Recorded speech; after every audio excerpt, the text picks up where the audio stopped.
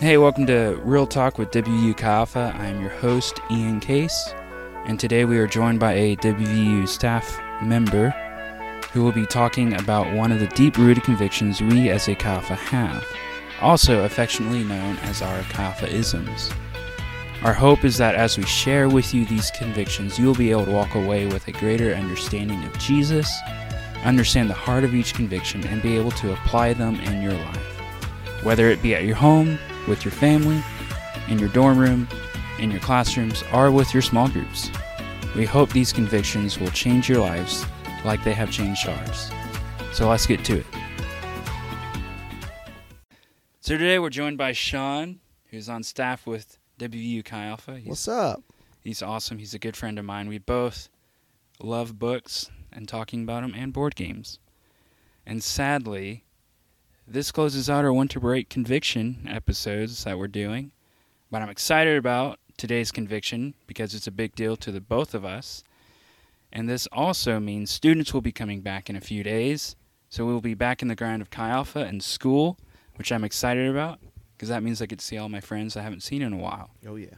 So, Sean, before we get into this conviction, how long have you been in Chi Alpha? So this is about 8.5 years. No. Yeah, 8.5 years. 8.5 years. I got involved as a freshman in college in 2011. I met two people who pretended like they knew me, and I didn't know them, but then I thought I knew them because they kept telling me that they knew me. Turns out that they didn't have a clue who I was. They just wanted me to come hang out. But I got involved, pretty much right away. Fell in love with Chi Alpha and became a small group leader my sophomore year. Led for 2 years there, and then another year as a resource leader before I moved up here with my wife, Heather, who was on the show a couple weeks ago. And we came up to WVU to help with the plant team here, and so we've been here for 4.5 years now at this point, and it has been the craziest, coolest adventure of my life. I bet it has. It's been a lot of fun since I've moved up here. So, Sean, when you were a student, you've learned several things in Chi Alpha. You read a bazillion books by now, and you log them all, which is awesome. But one thing that you've learned is this conviction, this Chi Alphaism. What God does in you, He wants to do through you. So, when you heard it for the first time, how did that affect you? I remember the first time someone said this. I'd heard what God does in you, He wants to do through you. I was like, oh, that sounds cool. And then someone kind of explained it a little differently, and they said that your life God will use your life to be the prescription in someone else's life. And so what has gone on in your life, what the Lord has done through your life, that there will be people that you'll meet that because God's done something in your life, you'll be able to help them, you'll be able to minister to them, love them, because you've gone through something similar. And that was the first time it clicked. I'd heard it, it was just at Sam Houston State University. That was one of the top convictions that they always said again and again. What God does in you wants to do through you. And it clicked that day where I was like, okay, stuff I've gone through in my life, the Lord can use that so that I can reach other people. And that was probably the first year I led a small group, so 2012-ish, that the Lord really revealed that into my heart. Wow. And so, that means you probably have several stories that you could tell and talk about where you, just looking back, you can see, man, the Lord did this in my life, but I'm, seeing it playing out, through me with my small group guys. Can you think of a story that you got? Yeah. So I'll be real with you guys. So my first year leading a small group, the Lord totally had His hand on it. Had a lot more guys than I ever thought I could handle. But I had a couple guys that were rowdy, to say the least. Didn't seem to care much. They just kind of came I actually don't know why they came every week, honestly. Still to this day, I'm the only thing I can think is that Jesus, but they didn't really care all that much. But I remember, so when I was a freshman, before I met my wife, Heather, I had dated someone, And I just made some stupid choices with this girl, and but I remember at a small group that I was sharing with these guys, just some of the dumb choices I'd made the year before, but how God had redeemed me and redeemed that. And it was so cool because one of those guys who was like a knucklehead, he ended up, when I took him home that night, he said, "Hey, Sean, before today, honestly thought like you just did no wrong. Like I thought you just never had sinned or done anything bad." But he was like, "But man, I see that like the stuff that I've done, like there's hope for me. I don't have to like be here. I don't have to like settle with, well, I've messed up. I guess God's not gonna be happy with me, so might as well keep doing bad." And so it was really cool because it was one of the first times that I ever got to speak to this guy really. He came every week, but this was like the first time where I was able to like have a heart-to-heart with him, because God had redeemed, yes, a dumb choice I had made, but because he had redeemed me, that was something he'd done in me, it was able to be done through, as I shared that in this guy's life, and then got to begin to see hope in this guy's life for restoration for him. Man, wow. A couple of thoughts that came through my head is like, and we always have that rowdy or that knucklehead guy in our small group, and I can always think of a couple of guys throughout my years of being in a small group, and if you can't think of that someone, then obviously it's you. But man, that story is like really powerful, and it's cool to see like thank you, Jesus, that you've done this in my life. Yeah. And because of that gratitude and like just being vulnerable, like you're able to have real conversations with each other, which brings real hope and brings real restoration to the situation and to the person. So yeah, that's really encouraging, and I hope that you listeners are encouraged by that story. That's awesome. And so, Sean, I think it's like safe to say this concept, this conviction, this Kafaism is constantly showing up throughout the Bible. Mm-hmm. So what verses and even what characters in the Bible do we see this talked about? Yeah. So thinking about people, I mean, just briefly go through some of them. I was trying to think of like a title of what they would be called, but I mean, the second in commands is like the ones that come to mind, but like Joseph, Daniel, Mordecai and Esther, Moses, like these people that were highly favored, highly gifted of God before they were ever used by God. So Moses had, a 40-year-long education, I mean, with the best university in the world. And God had done some incredible things in his life. And then he said, okay, I'm going to do some incredible things through you. Joseph had some really crappy stuff happen to him, but he didn't get bitter. He said, this was, the Lord used this, you intended evil, my brothers, but God intended it for good. And he said what God had done in his life, that he wasn't going to say that God was doing this because he hated me, but he's going to say what happened in my life, God's going to use that through me, which really did come about bringing a salvation of multiple nations. Esther and Mordecai, they said God had put me in this place, both of them in different places, and then they had a moment where they said, okay, I can do something about this. Esther had a choice to do something with her being the queen, and she chose to be obedient and to say, I'm going to do something. God has put me here, and I'm going to do something through my life. But then also, I really love this. So it's not a character, but it's in the Bible. It's talked about a lot, and that's the Dead Sea. And so if you guys know anything about the Dead Sea, the reason it is dead is because it's got so much salt in it that no life can live apart from some bacteria that is super resistant. But if you go swim in the Dead Sea, you have like a 30-minute limit because it'll start eating away at your skin. You float on it because it's so buoyant. But the reason why the Dead Sea is dead is because there's an inlet where a bunch of water pours in, but there's no outlet. So no water pours out. And I love just thinking about the Dead Sea. If you think about that as your own life, so God does stuff in you, whether that's, experientially, you're at the altar and God speaks to you and does something, or like you're reading your Bible, you're reading, books, you're listening to sermons, if you're intaking all of this stuff, but there's no outpouring, if there's no outlet, then you actually end up become stagnant and dead.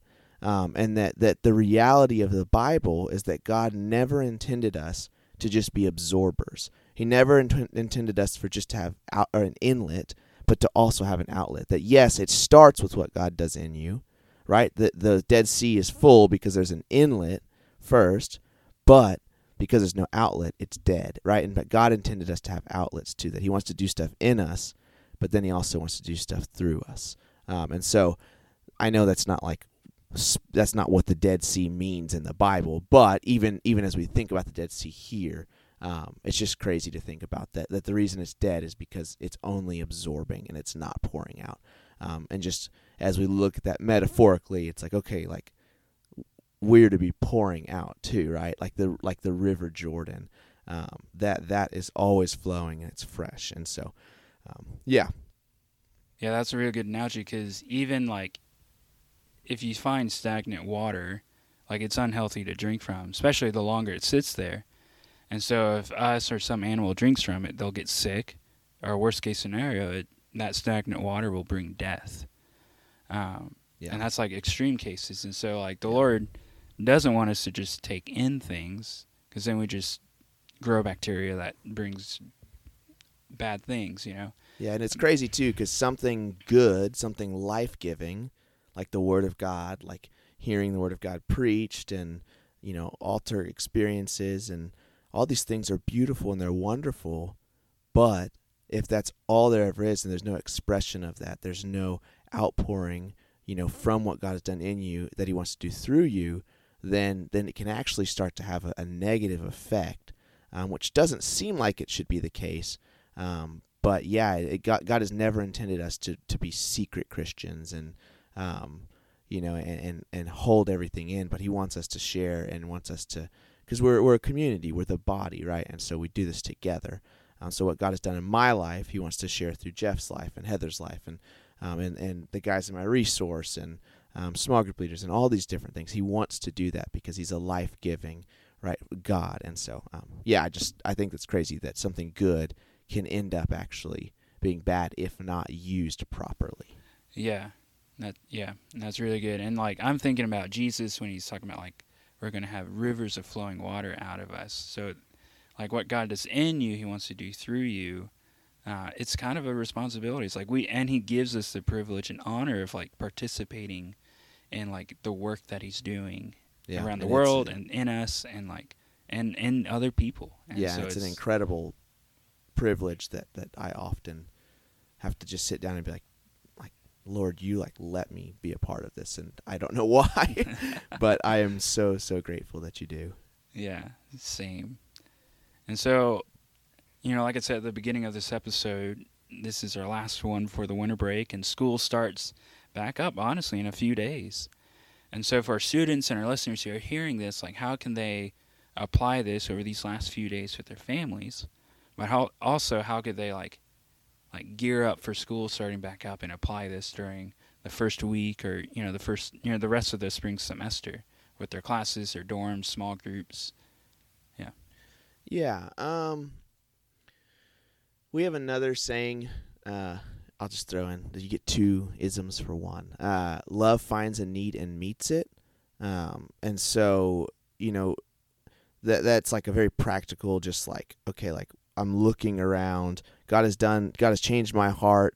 He's done this in my life. I've learned what real friendship looks like in small group, or I know what it is to read the Bible now and to understand God and that he's revealing himself to me, right?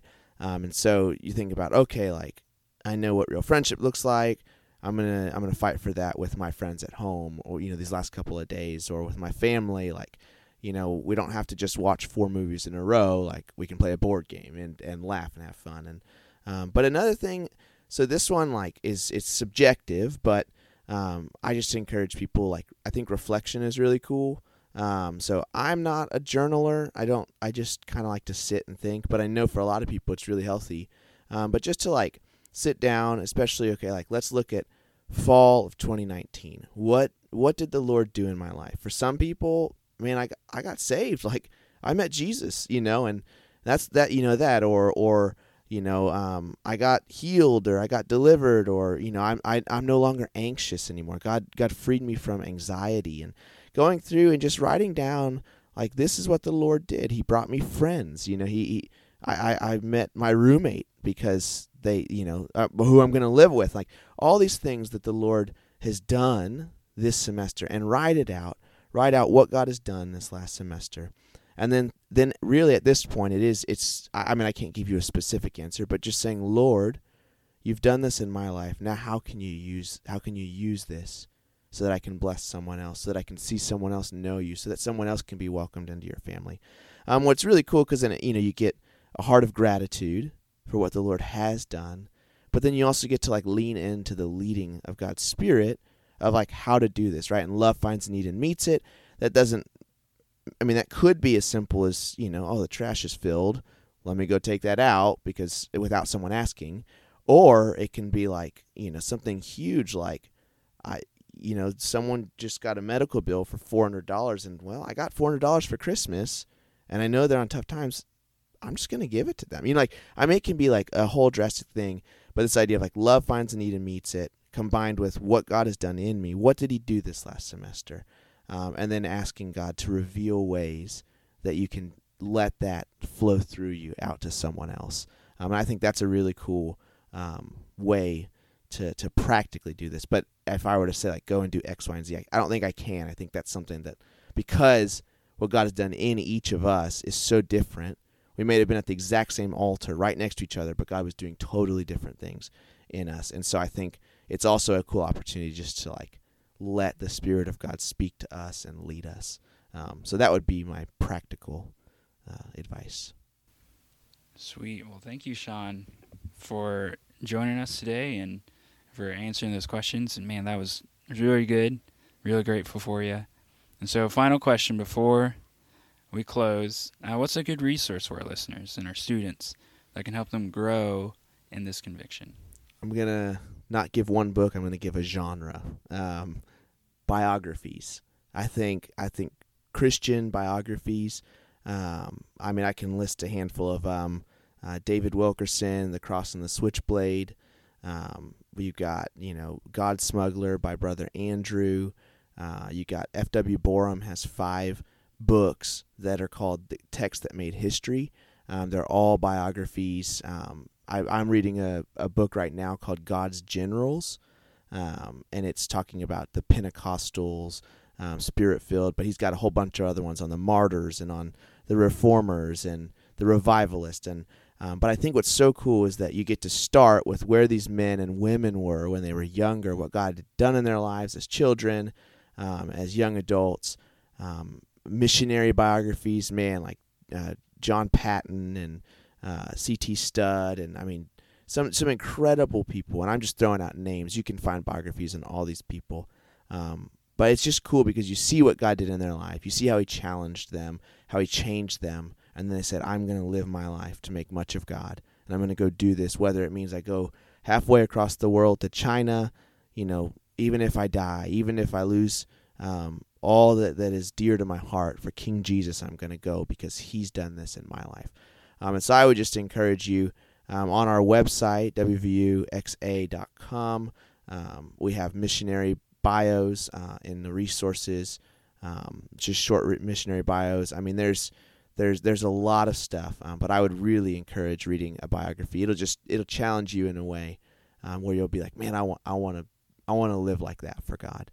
And I want to see that what God has done in my life now as an 18, 19, 20-year-old isn't insignificant, but can lead to world-changing events. So missionary bios, Christian bios, that is my go-to. Yeah, and I guess to drop a couple more, you got Jim Elliot, you got Through Gates of Splendor. That's what that book is called. Okay. And you also have, God Smuggler is an amazing book. You have The Insanity of God. Nick Ripken. That tells several stories. But yeah, if you didn't catch it all, go back and re-listen to all that. Yeah. But thank you, Sean, for Or just come find me and ask me, and I'll give you even more. Yeah. But yeah, thank you, Sean, for all those good resources. So check them out. Check out our website because we do have a lot of missionary biographies on there, and it'll be worth your time. Well, Sean, thanks for being on the show. It was great. Yeah, we'll see you guys in a couple days.